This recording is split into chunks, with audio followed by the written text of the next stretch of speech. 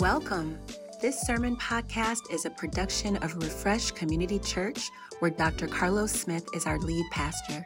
Our vision is to see our hearts refreshed by Christ's presence, our relationships renewed for Christ's purpose, our lives rebuilt by Christ's power, and our communities restored by Christ's people.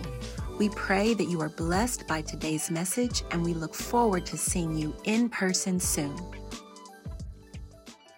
If you have your Bibles, I would that you will open to Luke, and rather than open to Luke chapter 1, I want you to actually open to Luke chapter 4.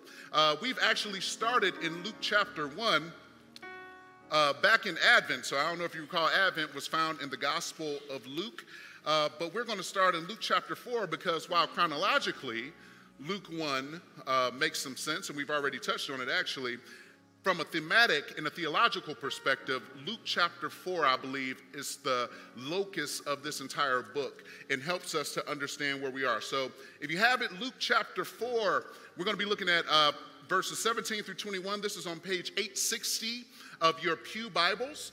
And if you would stand with me in honor of the reading of God's word. And even if you don't have it in your pew Bibles, it will be on the screens. Luke 4. We're going to be reading verses 17 through 21, and when you have it, give me an amen.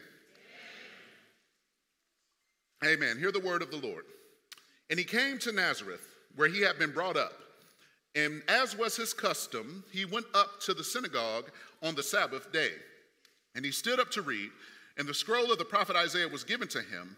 And he unrolled the scroll and found the place where it was written, "The Spirit of the Lord is upon me, because he has anointed me to proclaim good news to the poor. He has sent me to proclaim liberty to the captives and recovering of sight to the blind, to set at liberty those who are oppressed, and to proclaim the year of the Lord's favor." And he rolled up the scroll and gave it back to the attendant and sat down, and the eyes of all in the synagogue were fixed on him. And he began to say to them, "Today this scripture has been fulfilled in your hearing." You may have your seats.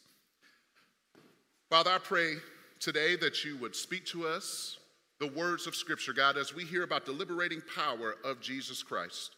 So, Father, I pray that you would encourage us.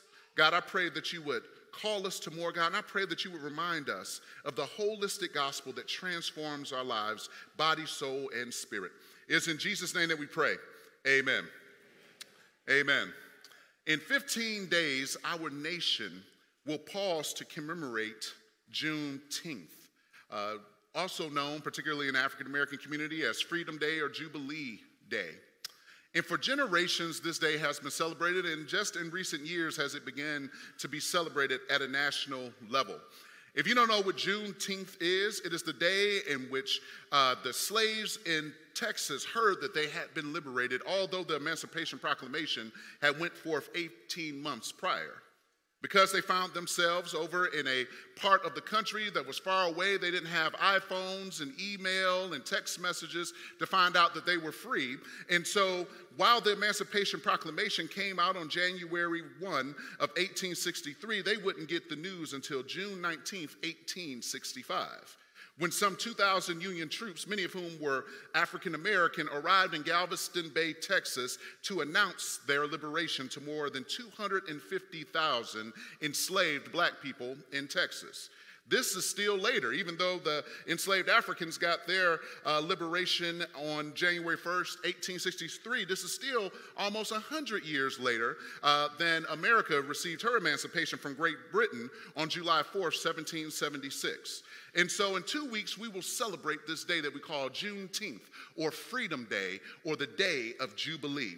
And I love this holiday as we remember the Emancipation Proclamation that came forth from a president, good old Abe Lincoln, honest Abe. I don't care what state you are in America. They say Abraham Lincoln lived there, he walked through there, he bought a candy bar there. I don't know where Abraham Lincoln really hung out, because if I'm in Indiana, he's there. In Illinois, something happened there. Missouri, he stopped through, got a St. Paul sandwich, kept it moving.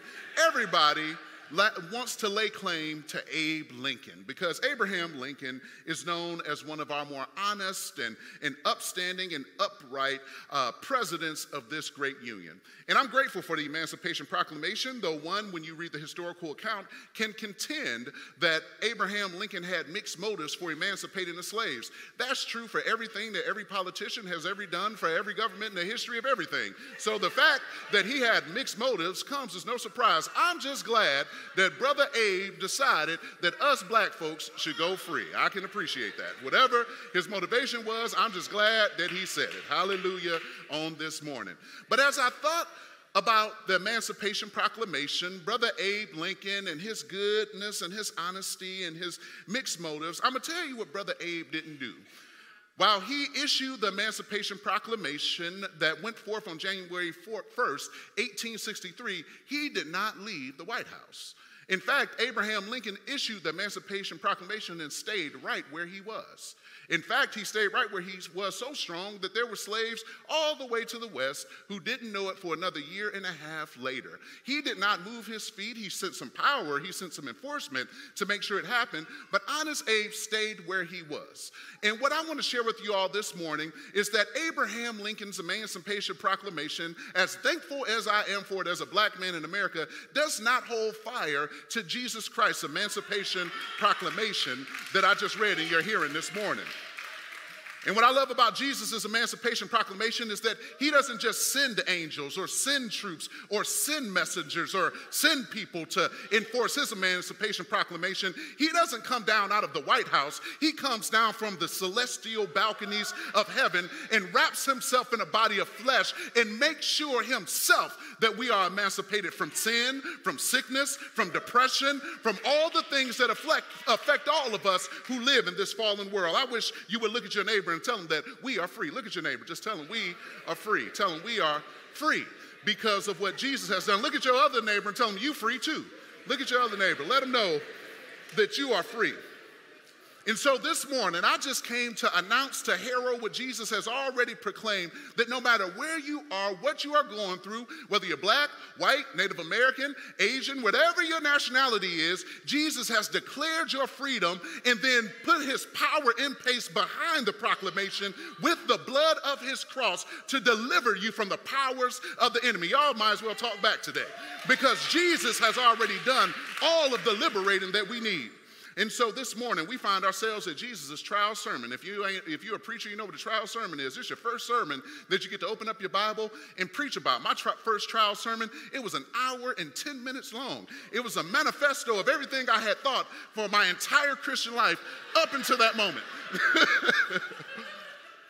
I went back and I looked at that manuscript. It was an 18-page manuscript. I mean, I gave them everything I had. And then when I was done, that was it. I had said everything I had for my entire Christian life. And what we have here in the Gospel of Luke amounts to Jesus' first recorded sermon. We know that he's already been proclaiming, he's already been delivering, he's already been teaching, but here we are getting the record of what his ministry is all about. And he says, my ministry is about liberation. Somebody say liberation.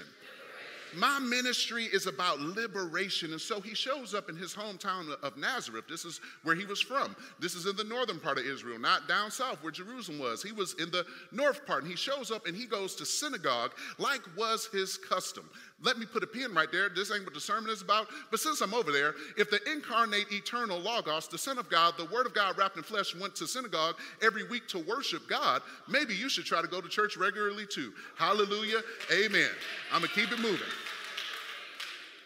And so Jesus shows up to corporate worship as he does every week, and he stands up to read because in the synagogue service, any male who had a bar mitzvah could read from the Torah, the daily Torah portion, but it doesn't say that he read the weekly parsha, which is the weekly Torah portion, or anything like that. It says he goes through the scroll and he finds, Jesus had a way of knowing his Bible. This wasn't even his personal Bible. Some of us got our personal Bible, and in our personal Bible, it is only there that we can can navigate ourselves. But Jesus knew the word so well, because I just told you he was the word made flesh. He just rolled the scroll all the way to the end, Isaiah 61, 5 chapters before the end of it, and he found this text: the Spirit of the Lord is upon me, because he has anointed me to proclaim good news to the poor, to proclaim the acceptable year of the Lord's favor. And Jesus finds this text and he announces what amounts to the year of Jubilee. And so in Isaiah 61, these exiles of Israel who had been rejected from the land because of their sin had been in the land of Babylon in captivity for some 70 years. And so they had the scroll of Isaiah, and they were able to look back and see the promise of God, that God would not abandon them in exile. That even in their bondage, even in their being locked up, even in their punishment for sin, that God had not abandoned them. And that is a note for those of us who might feel that we are in exile and bondage, in captivity to a variety of things, that no matter where you are, even if you brought it upon yourself, God will not abandon you where you are. And so here he announces the Jubilee, this year of the Jubilee, which is actually explicated in Leviticus 25. And this is one of my favorite reasons to read the Torah. If you don't read the Torah and don't like Leviticus in particular, you should read Leviticus 25. I'm telling you why. Because in the book of Leviticus, it says every 50 years, if there were enslaved people in Israel, they got to go free. If people had to sell their land, they got to get their land back, their familial, ancestral lands. They got to go back. And whatever they were able to be free from their debts. If they had ran up their Discover card and their Chase credit card, it was automatically zeroed off every 50 years. If this ain't a reason to follow the Torah, I can't find a better one. I was hanging out with my rabbi homie, and I've asked him questions about Torah. I'm like, hey, do Israel do this now? Because I'll move. I'll move. And he's like, no, they ain't doing this now. I'm like, see, they need to follow the Bible. This is ridiculous. And so the Jubilee became a symbol of the social, economic, and spiritual liberation that's available to the people of God. And it became a parable for what God could experience both now through the gospel of Jesus Christ and what we have to look forward through to when the kingdom is consummated at his return. And so this is what theologians like to call the already and not yet, that we experience now the liberation power of God, the transformative power of God now, but we still have to look forward to the consummation when all of the issues will be wiped away, when all of the sicknesses will be healed, when all of the blinded eyes will be open. But right now we still enjoy the inbreaking of the new world to come right here and what now. And so what we see here in the Gospel of Luke is that Jesus says, my entire ministry is a ministry of liberation. And as we take our time and walk through the Gospel of Luke, and I'm telling you, Luke is 24 chapters. We're going to be hanging out in Luke for a while. It's going to be good. There's some good stuff in Luke, though. I was walking through the book and working on a preaching calendar. It's a lot of variety in Luke. In fact, Luke is one of the most varying Gospels that we have. It has all kind of different accounts. It has miracle accounts. It has parables. It has beatitudes. It has resurrection accounts. It has visions. It has dreams. It has the canticles. It has songs. It has a little bit of everything for everybody. So we won't get bored anytime soon in the Gospel of Luke. But what I like about Luke is that Luke pays particular attention to those who are forgotten and oppressed. You see, if you walk through the Gospel of Luke, you'll find out that he says exactly what he says here over and over again, that Jesus came for the poor. He came for the captives. He came for the blind. He came for the oppressed. He came for the Gentiles, the non-Jews. He came for the women. He came for the Jews or for the children. He came for the people who were easily forgotten and pushed to the side. And the reason why that is important is because many of us have felt pushed to the side. Many of us know what it's like to be forgotten, know what it's like to be marginalized. I opened a sermon talking to you about the oppression of people of color on purpose because the gospel speaks to all spheres of life. It doesn't only speak to the spiritual, it speaks to the natural as well. And so I know some people, they get real confused about this text. As I was studying for this text, I was amazed at how contested it has become, because there's some people who take this text and they focus on the natural aspects. They say, see, Jesus cares about the poor and the captives and the blind and the oppressed. And they say, in response to people who over-spiritualize the gospel, see, Jesus really cares about the natural. And he references the year of Jubilee, and he focuses on social, economic, and political liberation. And to that, I would actually say, amen. I think when you look at the whole Bible, I think one has to close his eyes really hard to see that, to argue that God doesn't care for the vulnerable, the poor, and the oppressed. Deuteronomy says, cursed be anyone who perverts the justice due to the sojourner, the fatherless, and the widow. Psalm 82 says, give justice to the weak and the fatherless, and maintain the right of the afflicted and the destitute. Proverbs 31 says, open your mouth for the mute and for the rights of all who are destitute. Open your mouth and judge rightly and defend the rights of the poor and needy. Micah 6 says, he has told you, O man, what is good and what does the Lord require of you, but to do justice, love kindness, and walk humbly with your God. Contrary to what some factions of the people of God would tell you today, and some factions of the church would tell you, this is not wokeism, this is not Marxism, this is called the Bible.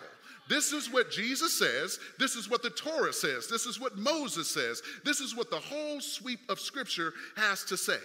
And yet, at the same time, while focusing and speaking to the concrete realities of where we are, it also does not deny in any way that Jesus is also speaking here about the spiritual realities of our slavery to sin, our oppression under the hand of evil, and our need for spiritual deliverance and resurrection through the finished work of Jesus on the cross.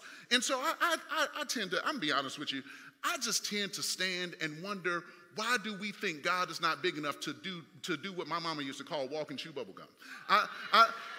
I don't know why we think we got to have these weird arguments, and at this point they are weird and they are driven by things outside of Scripture that make us go toe-to-toe with fellow Christians arguing about whether or not we should care about people holistically or not. Jesus says, you know what, I was hanging out with an old Presbyterian dude, and I'll never forget it. He was an old Dutch dude at Covenant Seminary, and I was talking to him about, like, is the social gospel real? And this old bald-head Presbyterian, he looked me right in my face. I'm serious, that's what he was. I ain't being mean, he was. He would say that about himself. He looked at me. I should use better modifiers for this person. He's a great guy. He looked me right in my face and he said, Carlos, all this fuss about a social gospel is nothing but a boogeyman that comes and all it does is cause us not to think through how we can love our neighbors most fully. He said, any gospel, I'll never forget what he said to me. He said, any gospel with no social impact is not the gospel at all. And I sat there and I listened to him. And I said, I learned from that day. I said, you know what, I'm going to take a holistic approach to what God is doing. And because here's the truth of the matter is, people of God, listen, life is too complex, it's too difficult, it's too sundry to have a God who boxes himself off from certain aspects of your life. Yes, I need to be forgiven for my sins. Yes, I need to finish the work of Jesus. Yes, I need the blood of Christ applied to my sin debt. But sometimes as a black dude who drives through Clayton every day, I need a God I can cry out to when I see them burps and cherries. That's what you call them, the burps and cherries behind me. I need a God who is going to look out for me, both as a person who believes in the blood of Jesus and as a black dude in America who is scared of the police a little bit.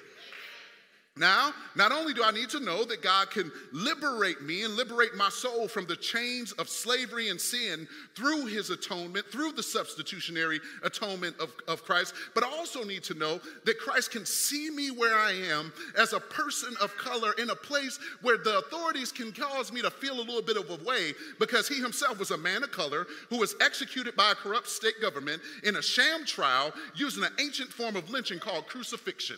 This is the Jesus that says, I own everything, all of it, and I'm not going to be isolated to the material or to the spiritual, but I can touch it all because I'm Lord of all. Do I got somebody in a house who know that this is the Jesus that we serve? And so we need to know that Jesus, that we can't, he won't be isolated. That's why the left is frustrated because they're trying to claim Jesus over here. We want him on the left. We want him to be God is love and he accept anything. And he say, I don't accept anything because I'm love and justice, and the right want them over here, and we want to say we ain't going to talk about that natural stuff, and we're just going to focus on the spiritual, and we just going to preach the gospel. How are you going to tell Jesus how are you going to tell me to just preach the gospel about Jesus when Jesus didn't just preach the gospel? Jesus helped people, he loved people, he delivered people, he opened blinded eyes, he gave them sandwiches when they were hungry, he raised the dead. He says, I am comprehensively Lord over all.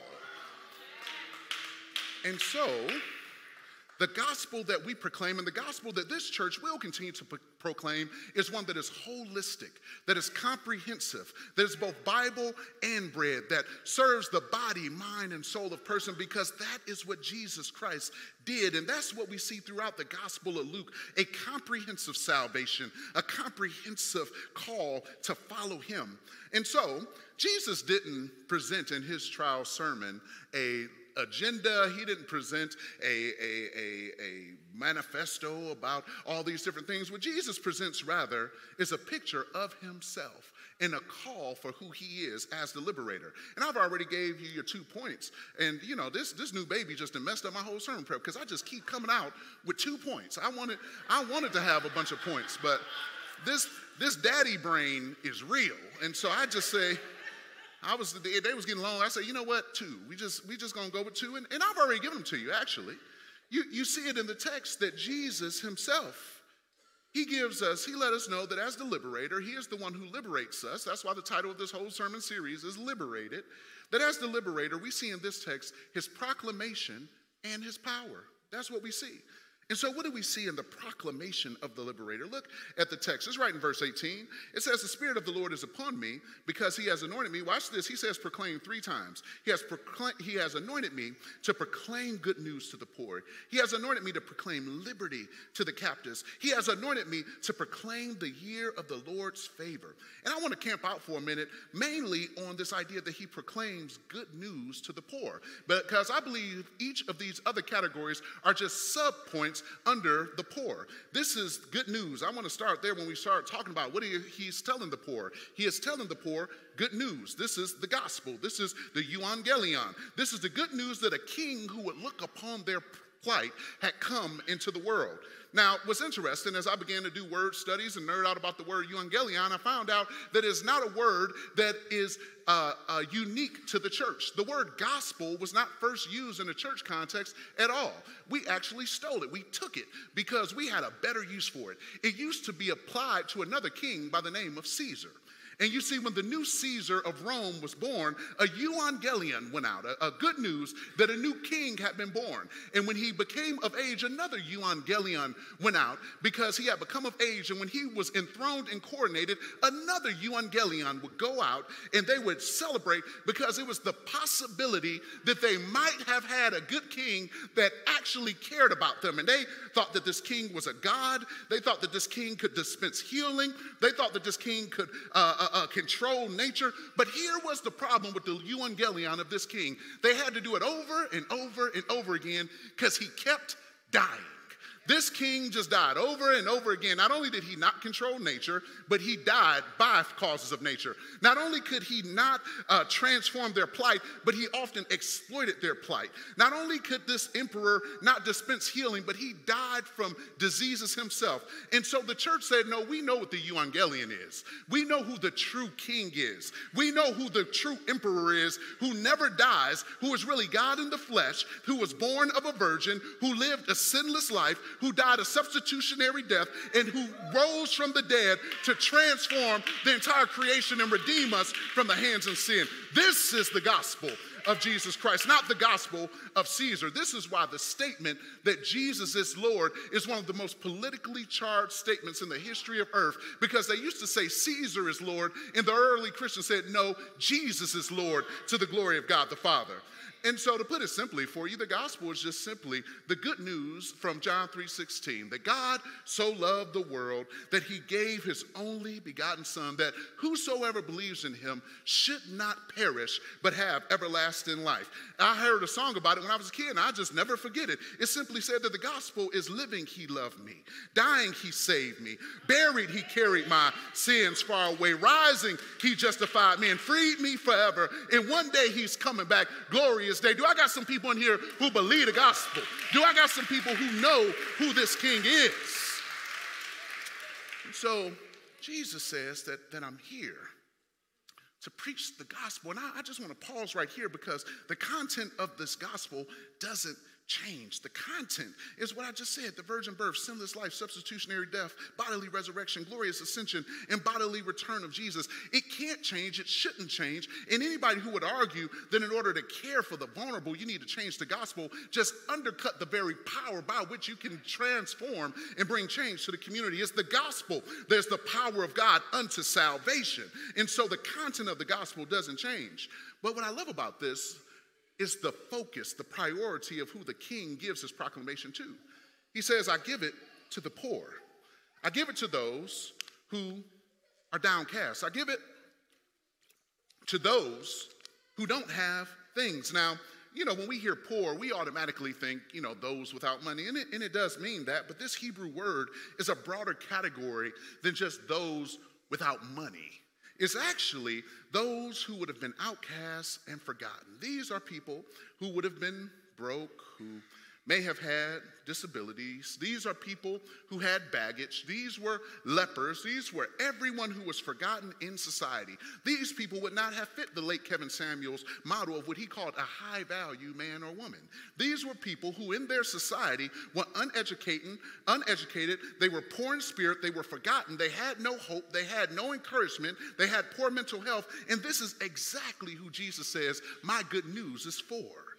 You see, I like this because it became paradigmatic of who Jesus Christ came to serve. And some of these people are people who maybe actually has some money. You see some of these folks who actually has some means. The woman with the alabaster box who breaks it at the feet of Jesus. She wasn't a poor money. Now, how she got her money is, that's a whole nother sermon for a whole nother time.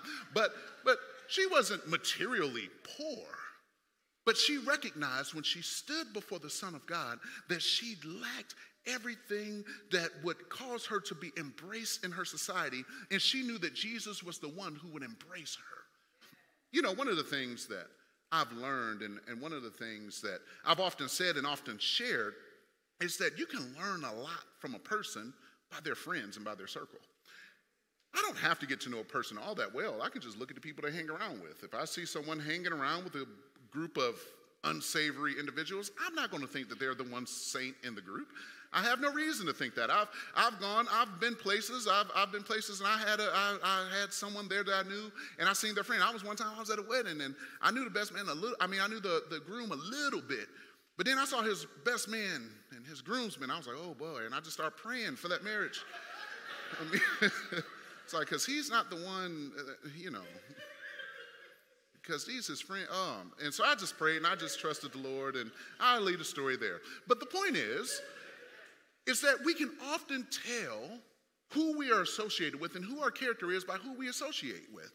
And what Jesus says is, I'm going to ignore that completely. And I'm actually going to associate with those who are poor, who are broken, who are forgotten, who are disenfranchised, because I am God enough not to be pulled down by them, but to lift them up out of their situation. And so what I love about this is that he proclaims the gospel to the poor. And then he says, listen, I proclaim release to the captives, both those literally caught up in unjust legal pipelines and those who are spiritually captive to the powers of sin of evil. I proclaim liberty to the oppressed, both to those who are ground under by oppressive governments and those who are oppressed by the power of Satan. I proclaim sight to the blind, both those who are in need of natural sight and those who are blinded by the God of this world. I associate with them all because I have the power to lift them all up. And so this is the proclamation of the Liberator, but I've already given you a second point, and I'm going to be out the way because we got 7 people to baptize. The second thing that I want to share with you is that we see in this text the proclamation of the Liberator, but we also see the power of the Liberator.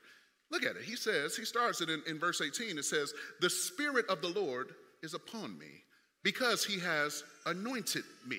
What I love about Jesus' proclamation is that Jesus don't talk the way you and I talk.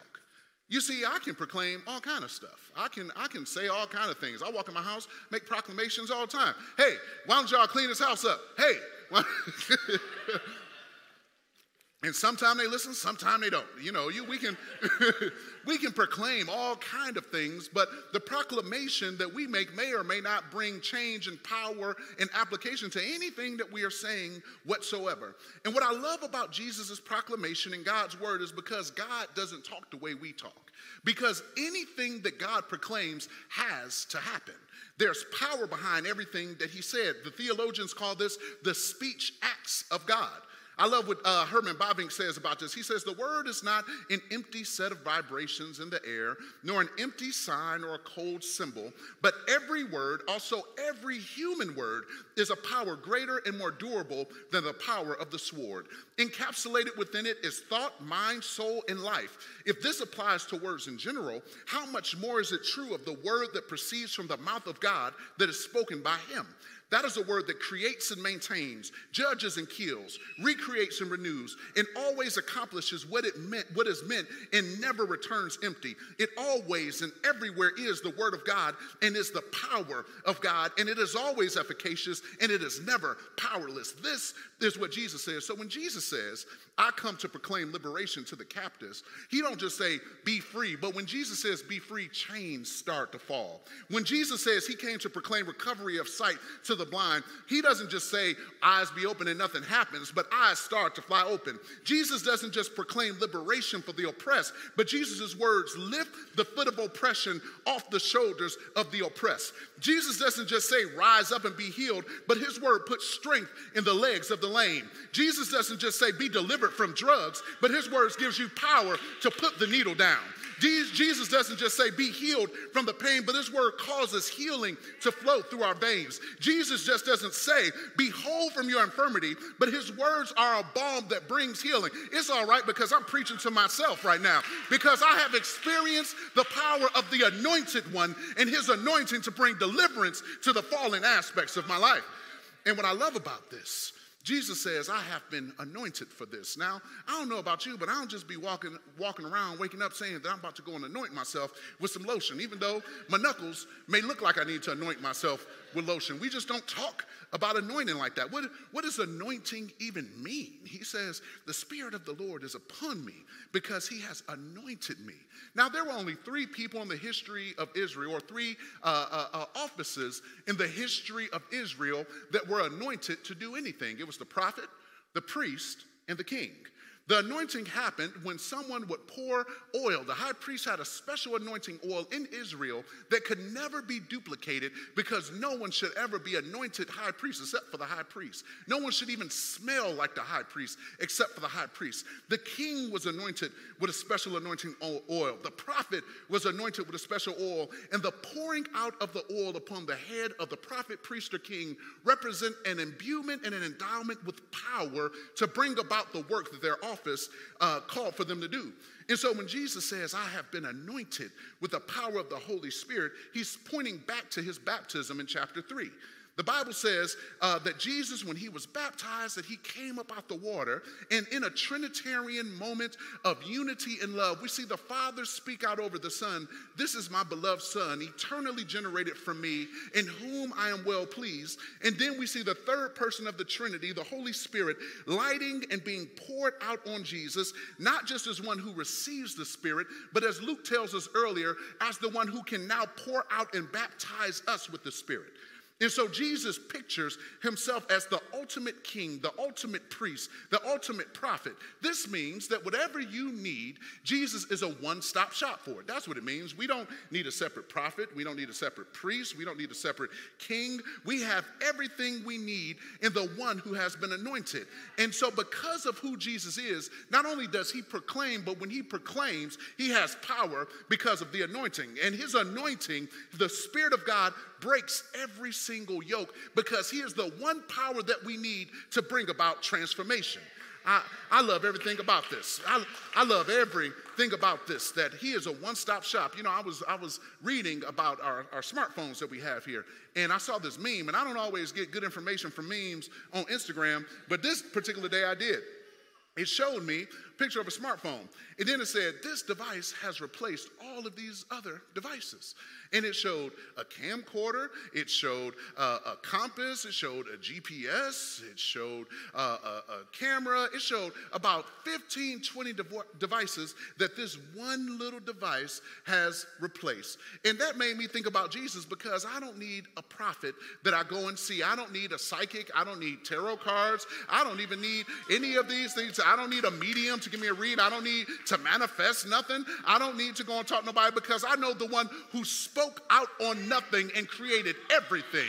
I know the one who speaks from a place of power and creates and recreates whenever he feels like it. I don't need to go and sit in the confessional and tell the priest all my business when I know the priest on the side of that wall might have more issues than I got. I can talk to the great high priest, and I can come unto him and receive mercy and help in the time of need, because I know that he is a priest who has been tempted in every way just as I have, and yet without sin. I know that while I am sinful, that he is free of sin and can cleanse me of my sin. I don't need a greater king. I don't need a new president. I don't need the Republican Party to get their act together. I don't need the Democrats to put their flags down, because I have a great king who stands over everything and who rules and who super rules and has everything that I need. So we see the power. We have the power of the Liberator that flows throughout. You know, I'm gonna give y'all this, and then I'm done. I have three of the greatest moments of my life. One of them was getting married to my wife. One of the greatest moments of my life. Amen. Y'all should clap for me. One of the other moments that was a great moment in my life was the birth, and I guess it's three of them now. It just keeps happening. Four of them was the birth of my children, and I just have. It's every time it's been an ecstatic experience to see the miracle of these children be born. But there's another moment in my life, and it comes up under all of those things. I mean, I think this comes above my degrees and school and all that stuff. And it was the day I moved out and got my own apartment. And lived. If you don't know what it's like to just be in a house with people your whole life and then finally have your own, and I ain't had nothing in this apartment. All I had was my clothes and a pillow and a blanket. I was so happy in this apartment all by myself. I'll never forget it. I got it, man. I had just my money. I ain't had no furniture in that mug. It was just me. I was so glad. In the suburbs of Detroit I lived in this area called Walled Lake. I was just up there looking around the lake. I've never been so peaceful in my life. I didn't even know all them lakes in Michigan. I had never sat around one. I didn't even know lakes was that nice. I sat around Walled Lake and just thanked my lucky stars. And so I was there in my own apartment, and the months wore on. And in my life, in my experience, there was always multiple bills that you got. You got an electric bill, you got a gas bill, you got a water bill, you got a sewer bill. But I noticed for a while, I kept only getting one bill. I paid my rent, then I got an electric bill. And so the first month I wasn't worried, because I wasn't looking for bills, but I didn't want stuff to get cut off, you know? And first month I didn't say nothing. I'm like, okay, well, it's first month, stuff probably ain't coming through. So I waited. Okay, cool. Second month, nothing. One bill, an electric bill. So I waited. Okay, all right, seems to be working out. Okay. After the third month, I finally went to the property manager. I said, hey, man, I ain't getting no bills. I don't want my gas and all these things get cut off. I just keep getting one bill. I want to make sure stuff's being paid. He said, well, Carlos, you know your whole apartment only runs on one power source. He said, it only runs on electric. So your stove is electric. Your furnace is electric. Everything in your apartment is electric. So when you connect to that one power source and pay that one bill, you have everything you need. You are good to go. And we take care of the water with your rent. Don't worry about it. As long as you're connected to that one power source, you pay DTE, that's the Michigan version of Ameren, you are good to go. And if you ain't caught it yet, I'm going to give it to you before I baptize these folks, that no matter what you need, there's only one power source.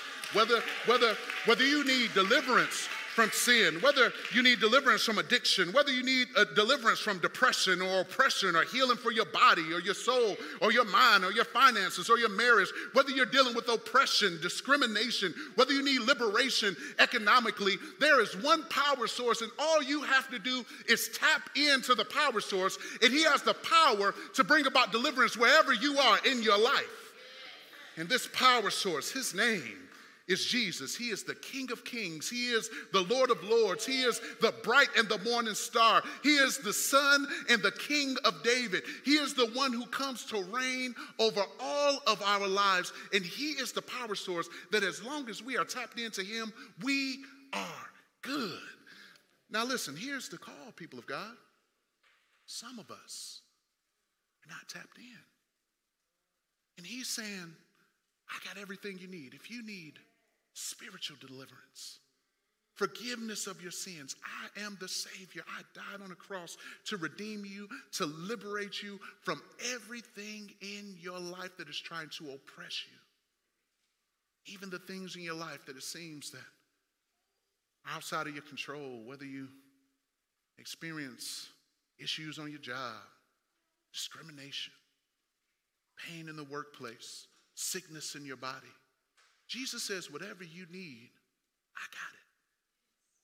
And all you got to do is plug in because I have the power behind my proclamation. As I get ready to change and we get ready to baptize, I want to invite you. There will be brothers and sisters up here who can pray with you, who can help you tap into this power source. They can help you plug in to Jesus Christ and get to know him better. Or maybe you just got some burdens that you need to lay down. You're walking through some things and you're trying to do it in your own power. Listen, you don't have to do that. We have a great liberator who bore the weight of our full existence on the cross, got it from the grave with all power in his hands, and now rules and super rules and says, I got all power. And so you don't have to bear it on your own. He bears it with you. He holds you up. He lifts you up. And so I want to invite you, if you need someone to walk with you, to bear that weight with you, I want to invite you to get to know the one who is our great liberator. Hear the proclamation of his gospel and experience the power of his liberation. Let me pray for us. Eternal God, our Father, we thank you and we praise you. God, we thank you that you are the liberator, that you are the one who sets us free from the chains of sin. God, you are the one who sets us free from the weight that the world lays on us, God, and we pray and we ask that you would help us to experience your power today. The power of the resurrection, the power of the age to come, the power of the world to come. Father, we pray that we can experience it today. Transform us. Call us to yourself. In Jesus' name, amen. Amen. Thanks for listening to our podcast. We pray this message has impacted you in a meaningful way. If you want to know more about how Jesus can change your life, we would love to connect with you further. Send an email to hello@refreshcommunity.church or come visit us at 829 North Hanley Road in University City, Missouri. Be sure to subscribe and share the podcast with your friends. Thanks for listening and see you next time.